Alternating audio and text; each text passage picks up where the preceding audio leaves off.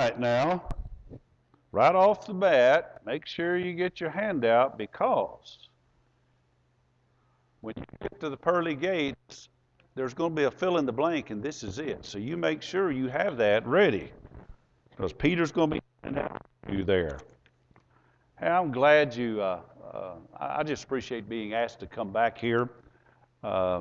Several months ago, Doug had contacted me and said, look, I think is it their 30th anniversary or something's coming up, and he said, well, anyway, however many years they've been married, they were going to go on a 3-week trip and want to know if I could come for 3 weeks. So I set aside, yeah, I'll come in November. And lo and behold, he called a few weeks and said there's been a slight change. There's a war going on in Israel, and they were supposed to end up over there, so that kind of changed things up.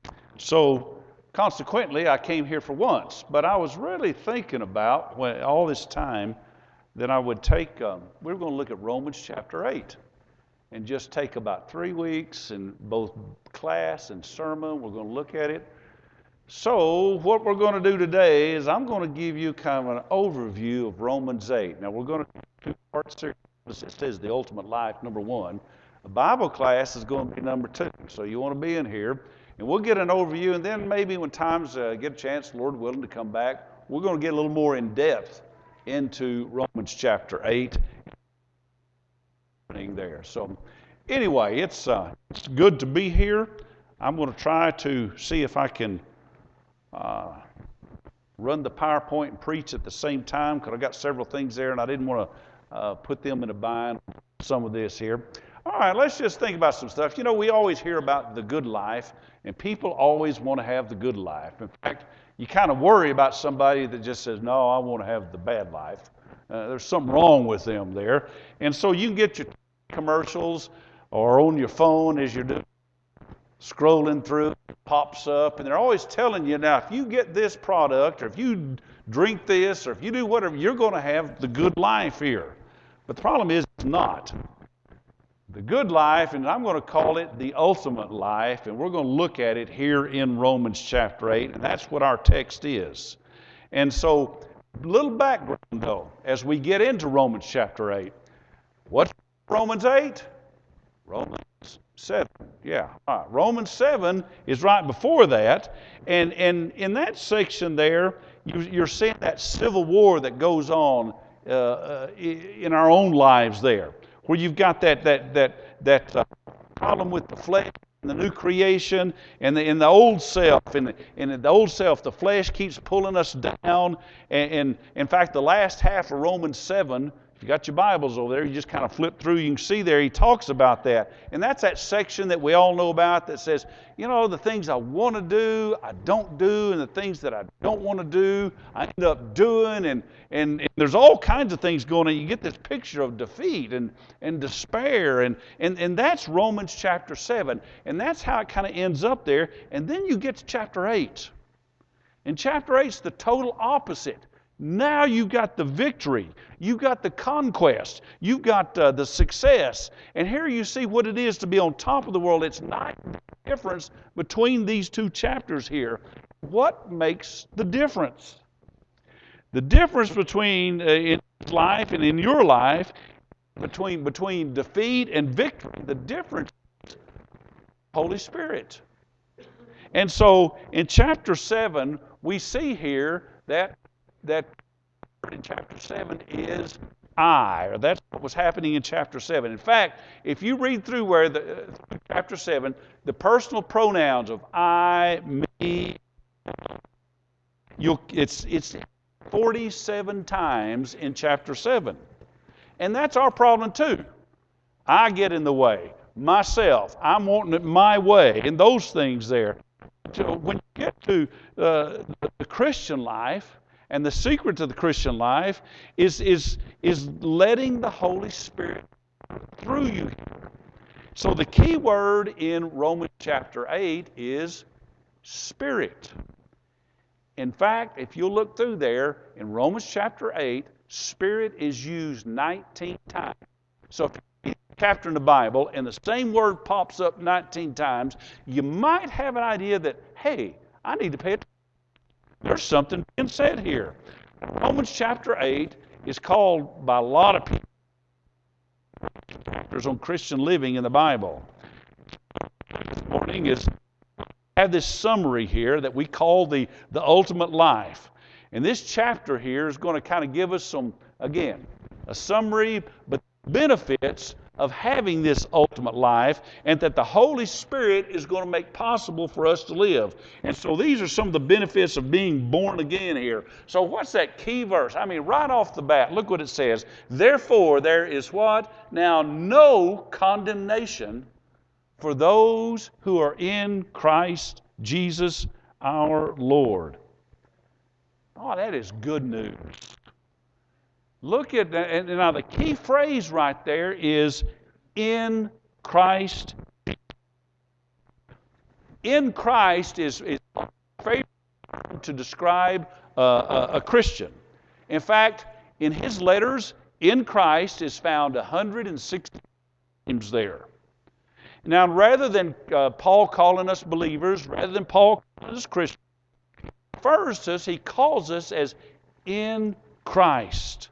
And so Paul starts this whole letter out here in Romans chapter 8, and talks about those who are in Christ. Now that's verse 1. You go to the end of the chapter there, and look what happens in verse 39. Nothing will be able to separate us from the love of God that is, what's those words? In Christ Jesus our Lord. So this chapter's got bookends. It starts out with in Christ. It ends with in Christ.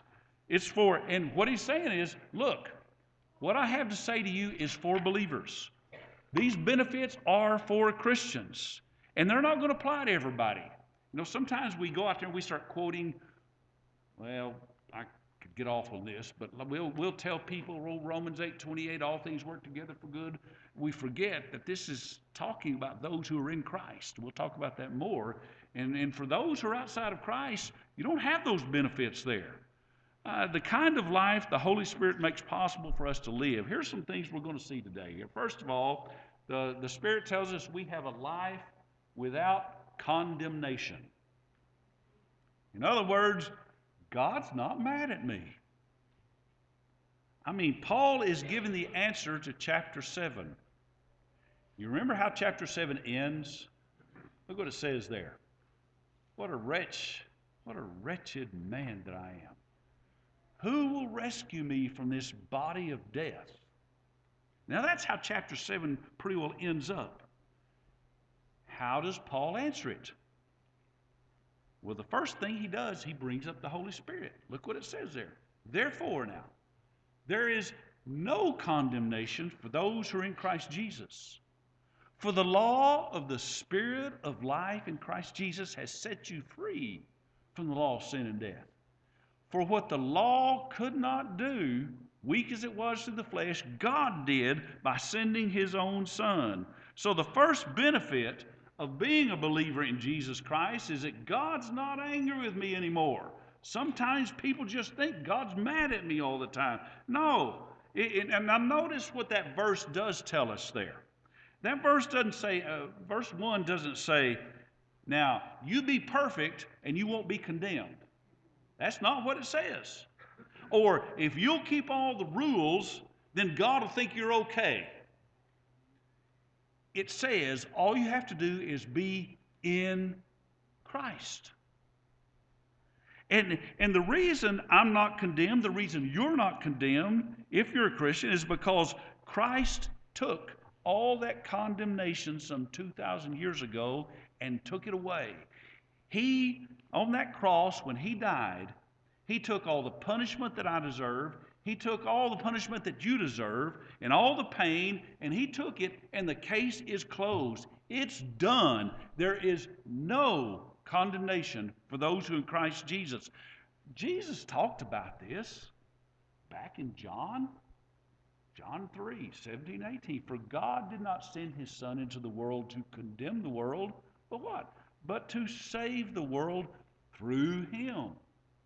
Whoever believes in Him, there it is, in Christ, in Him.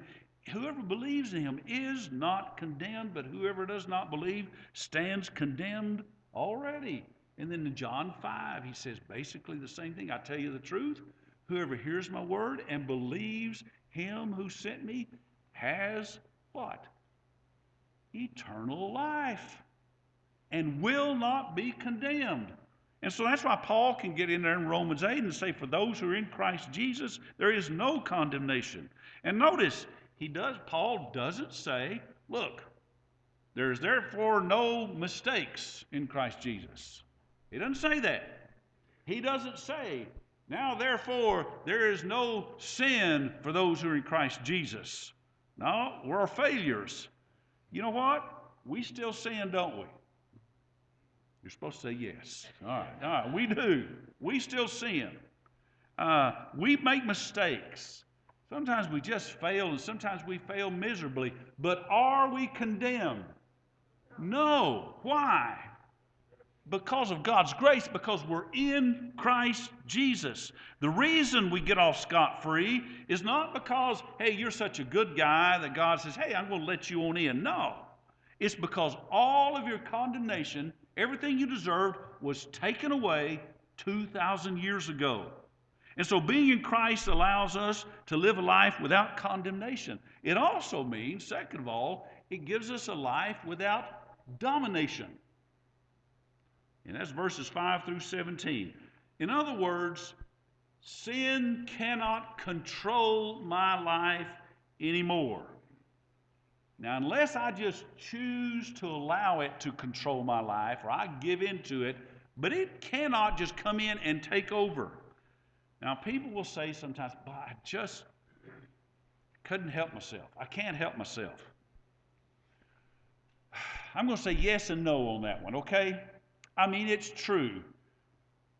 If you're like me, and I think we're all pretty well the same, there's some sin in our life we just have a hard time getting a handle on sometimes. Isn't that right? There are some things in our own lives that we just wish we didn't do that. And lo and behold, we did it again. I understand sometimes we have a hard time getting control on it. But here's what this chapter teaches us. And again, this is an overview. Some other time we'll get a little deeper into some of this stuff here. But the Bible tells us God gives us a power that can help us overcome that sin. And that's what this section here in verses 5 through 17 is talking about. Look at what it says there in verse 5. For those who live according to the flesh set their minds on things of the flesh. But those who live according to the Spirit set their minds on things of the Spirit. In other words, there's two mindsets out here in this world. There's the mindset of the Christian, there's the mindset of the non-Christian. There's a mindset of the flesh, there's a mindset of the Spirit there. Look at verse 8, what it says, verse 6. But the mind set on the flesh is death. But the mind set on the Spirit is life and peace. Got to ask you a question. Which mind do you want here? Kind of obvious, isn't it? You want death or life and peace? We're going to take that life and peace, aren't we? That's what we want. Now, I know, and we'll talk about maybe some other time, but I know there's times our mind goes where it doesn't want. We think, what am I doing? Lord, where do those thoughts come from? We're not talking about that. We're talking about the mind set on the flesh. This is where I'm going. No, we're set on the Spirit. That's why you're here today. In verse 7 here, it says that the unsaved person is hostile towards God. Look what it says. Because the mindset on the flesh is hostile toward God. For it does not subject itself to the law of God, for it is not even able to do so. Now, the mindset on the flesh doesn't do what God says. In fact, it can't, according to this verse, it can't do what God says. Since all the kids are gone, all of us old people, we might remember the old song, the old Frank Sinatra song of I did it my way. You know, we know that one. All right, it pops up every once in a while, even in commercials. That's the world's song. I did it my way. That dear friend, that was kind of his song. In fact, he sang it one time, and he died of complications from AIDS, and I did his funeral. Now, gratefully, his lifestyle had been wrong, and He'd done things he shouldn't have done, but gratefully, at the end of his life, God gave him the grace to come back to him. Very grateful for that. And grateful to know that one day I'll be back with him in heaven, get to see him again. But he lived his life my way. That's what the world does. And it's, in other words, I'm going to do my own thing. Now you think about it. Think how the world lives. I'm going to do my thing. I'm going to be my boss. You can't tell me what to do. If you are, you're judgmental. And the world is just flat rebellion. Look at the news. It's nothing but rebellion. And look what verse 8 says, though. But those who are in the flesh cannot please God. The person who's outside of Christ cannot please God. Now, in the next few verses, he's going to talk about the benefits of us having the Holy Spirit in our lives. And I know we're covering a lot of material here today, but that's just kind of how these lessons go today. But he's going to talk about the Holy Spirit in life and how we can have the power to break out of that sin, because every one of us, look, we struggle with sin. We still live in this world until the Lord comes again and completely wipes this world away and sin's no longer part. We're going to have struggles with it. But our mind is not constantly set on the flesh. Our mind really is after God. Look what he says there in verse 9. However, you, he's talking to you now, talking to all of us here, you are not in the flesh, but you're in the Spirit. If indeed the Spirit of God dwells in you. But if anyone does not have the Spirit of Christ, he does not belong to him. So if you don't have the Holy Spirit, you're not even a Christian there. Look at verses 12 and 13. So then, brethren, why? Because we're not in the flesh. He says, we're in the Spirit. So then, since we're in the Spirit, we're under obligation not to the flesh, to live according to the flesh. For if you're living according to the flesh, you must die. But by the Spirit you are putting to death. And I like this. But by the Spirit you are putting to death the deeds of the body. I like that last section, last 2 or 3 lines there up on the screen there. It says, in New American Standard, I like the way it really translates this correctly here. By the Spirit you are putting to death. In other words, it's a continual process. I mean, there is sin in my life that seems like it just keeps popping its head up, and I want to stomp on it, and I think I've got it, and guess what? It pops up again, and I stomp on it, and it pops up again. But you know what that is? It's the Spirit we are putting to death. It's not, I would love to just say, you know what? I'm not going to do that anymore. Now, how many of you said, I'll never do that again, and what happened? You did it again, isn't that right? Why? Well, it's because we still have to deal with the flesh sometime. We are putting to death the deeds of the flesh. Well, you look at verse 18. For you did not receive a spirit that makes you a slave again to fear. And I run into too many people who are Christians who are just afraid all the time. You didn't receive a spirit that makes you a slave again to fear, but you received the Spirit of sonship. And by him we cry, Abba, Father. When you became a Christian, when you were baptized into Christ, and you came out of that water to walk that new life, and the Spirit of God is now in your life, and we don't serve God out of fear anymore. Reverence, awe, yes. And there's such a thing as a healthy fear. I love I have 3 daughters. Growing up, they love their daddy loved them. But they also had a healthy fear of knowing, hey, we better not cross daddy here, okay? But you know, that's normal. But God, we don't serve him out of fear. We're not, in other words, I think the best way to put this is we're not scared of God anymore. That's the best way to put it. I'm not scared of him. We're no longer under law, but now we're under this loving relationship. You see, law says, you better do what I say or I'm going to be mad at you. And I'm afraid sometimes in my raising of children, I was that way. I should have done a better job being more gracious. That's what law is. But with God, we are in a relationship, a loving relationship. And the Holy Spirit makes it possible a life without condemnation. We are free. We are free. A life without domination, and we don't have to sin anymore. And God gives us the power. He gives us the power not to do it. Not to say we'll be perfect, but we know we have the power. And we need to remember, we've got God's Spirit living in us. That's more than just a bunch of words. He's there. And so with the Spirit, we don't have that condemnation. We don't have a life of domination. But I tell you another thing is we have a life without desperation. And that says verses 19 through 26. You might mark that. It really ought to be 18 through 26 there on your paper there. Look, even in our suffering, in our hard times, we still have hope. That's what Romans 8 teaches us. Look, no matter what happens in your life, no matter what trials come upon you, with the Spirit there is always hope. One of the saddest things we run into is people who are just hopeless. But with God, there's always hope. And there's no situation, I'm telling you, there is no situation in your life, if you have the Holy Spirit, that is hopeless. That's what verses 18 through 26 are talking about.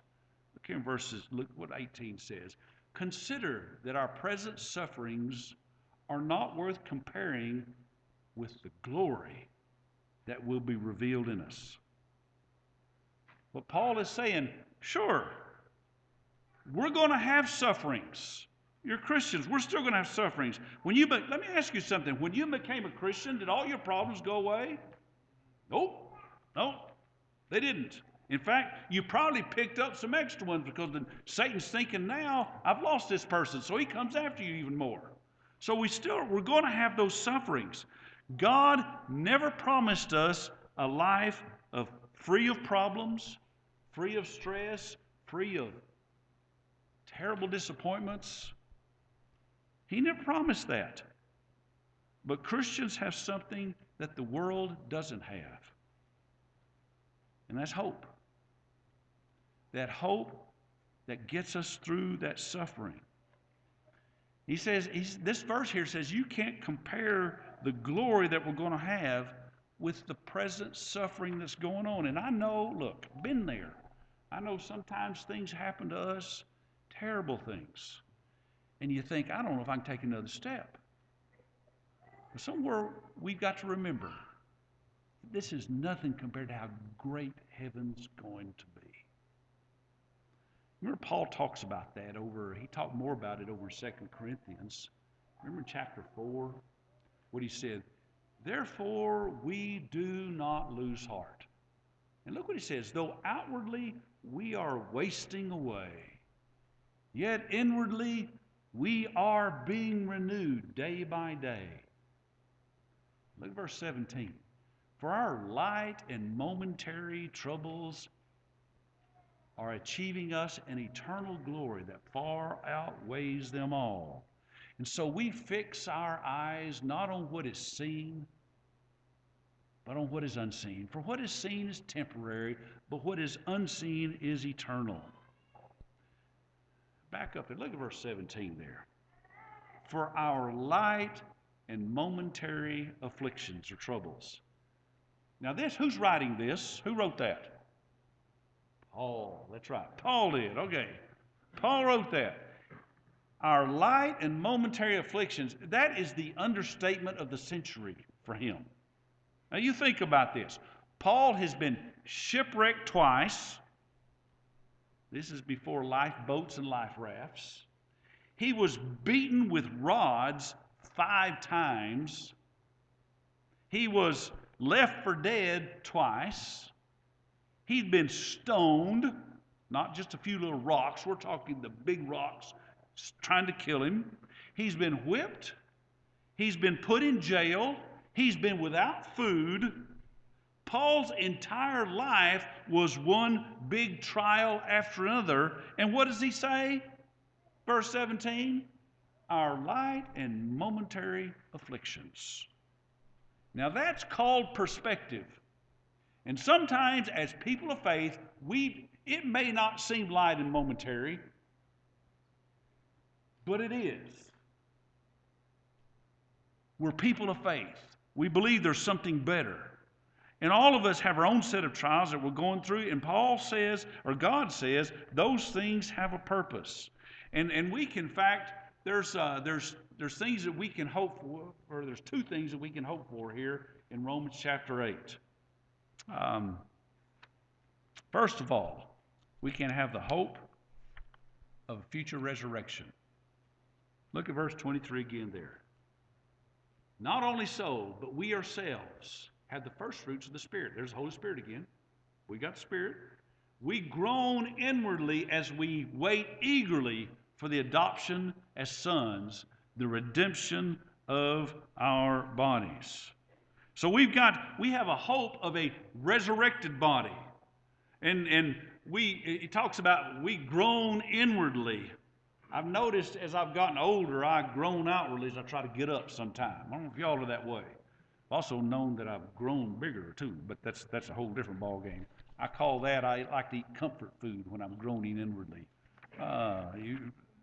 But let me tell you what suffering does. If there's anything good about suffering, it loosens our grip on this world. Nothing like going through suffering to realize, you know what, this world doesn't have a whole lot to hold on to. And it gives you a greater longing for heaven. Because in heaven, the Bible tells us there's no pain, there's no tears, there's not going to be any problems. And that's what Paul is saying. We have the hope of the resurrection. It doesn't just end in death and it's all over. And the second thing we can hope for is the hope for the Holy Spirit who's praying for us. In troubled times, the Holy Spirit is interceding for us. See there in verse 26? In the same way, the Spirit, there he is again, helps us in our weakness. We don't know how we ought to pray, but the Spirit himself intercedes for us with groans that words cannot express. I have an idea that somewhere in life, if it hasn't happened, it will. There's going to be some times you're hurting so bad you don't even know how to pray. You just don't even know what to say, except, Lord, help me. And it's during those times, the Bible says, when we can't even express the hurt, it says the Holy Spirit prays for us. He intercedes. He goes to the Father and says, let me tell you about what's going on with them. And he looks in our heart, and he sees things that even we can't see, and we can't even talk to God about. Even in our weakness, the Holy Spirit intercedes, prays for us. And so this section here talks about there's no need to be desperate. We don't live a life of desperation there. And he talks about groanings here. Let's just talk about this for a moment. Again, we'll pick up some more of this in Bible class and stuff here, but there's three types of groanings mentioned here. First of all, it talks about creation groans in verses 18 through 22. Creation's groaning is subject to frustration. Look what it says in verse 22. For we know that the whole creation has been groaning as in the pains of childbirth right up to the present time. And that's another study in itself. But somehow when sin came into this world, it affected all creation. And so you've got that creation groaning. In other words, this world is not evolving.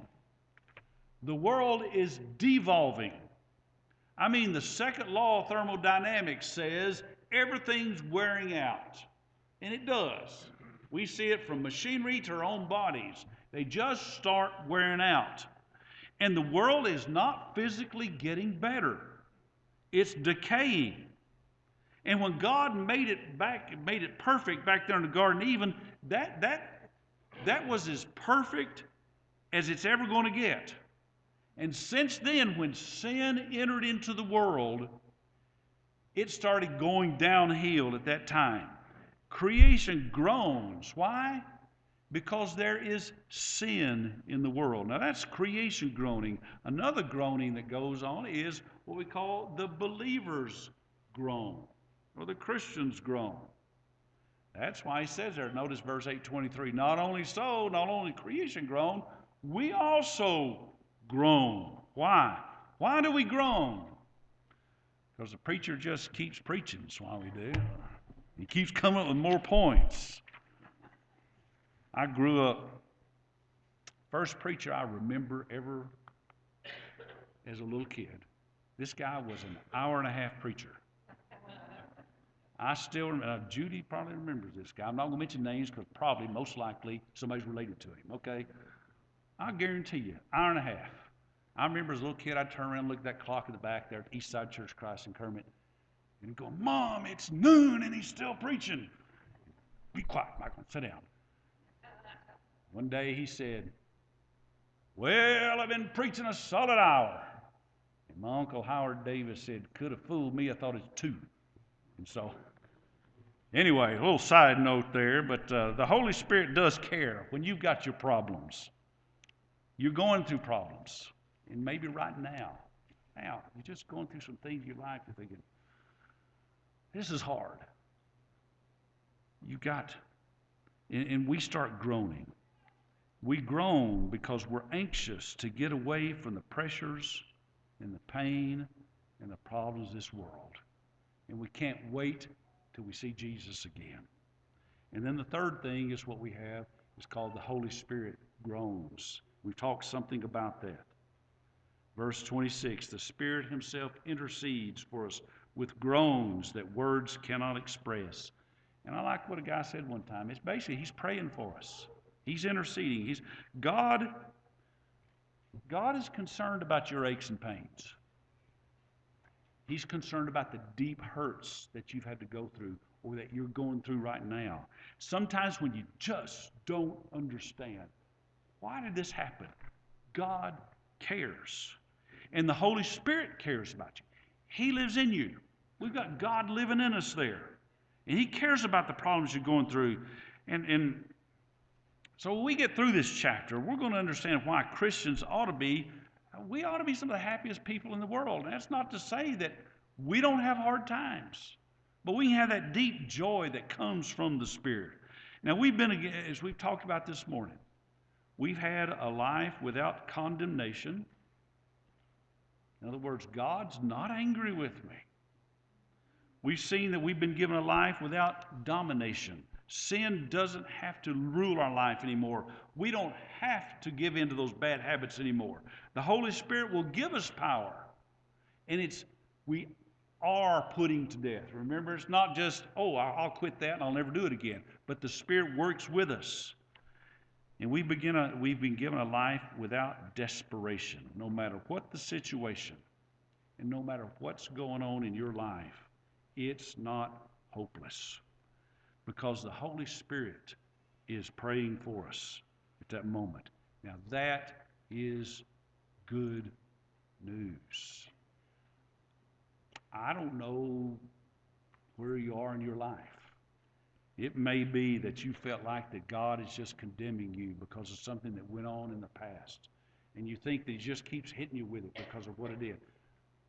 If you're in Christ, what's the Bible say? There is no condemnation. It doesn't matter what's happened in your life. It's not there. And maybe sometimes you're feeling like, I just can't shake this sin. God's saying, don't give up on that. You don't have to be dominated by sin. I've got my Spirit in you. You're in Christ. We're going to fight this together, and I will lead the fight. And sometimes we just feel desperate because things aren't going well. Is there any hope? God says you do have that hope. And if we can help you in any way, we want to help you with that good news. And so if we've got a song, Let's stand and we'll sing this song this time.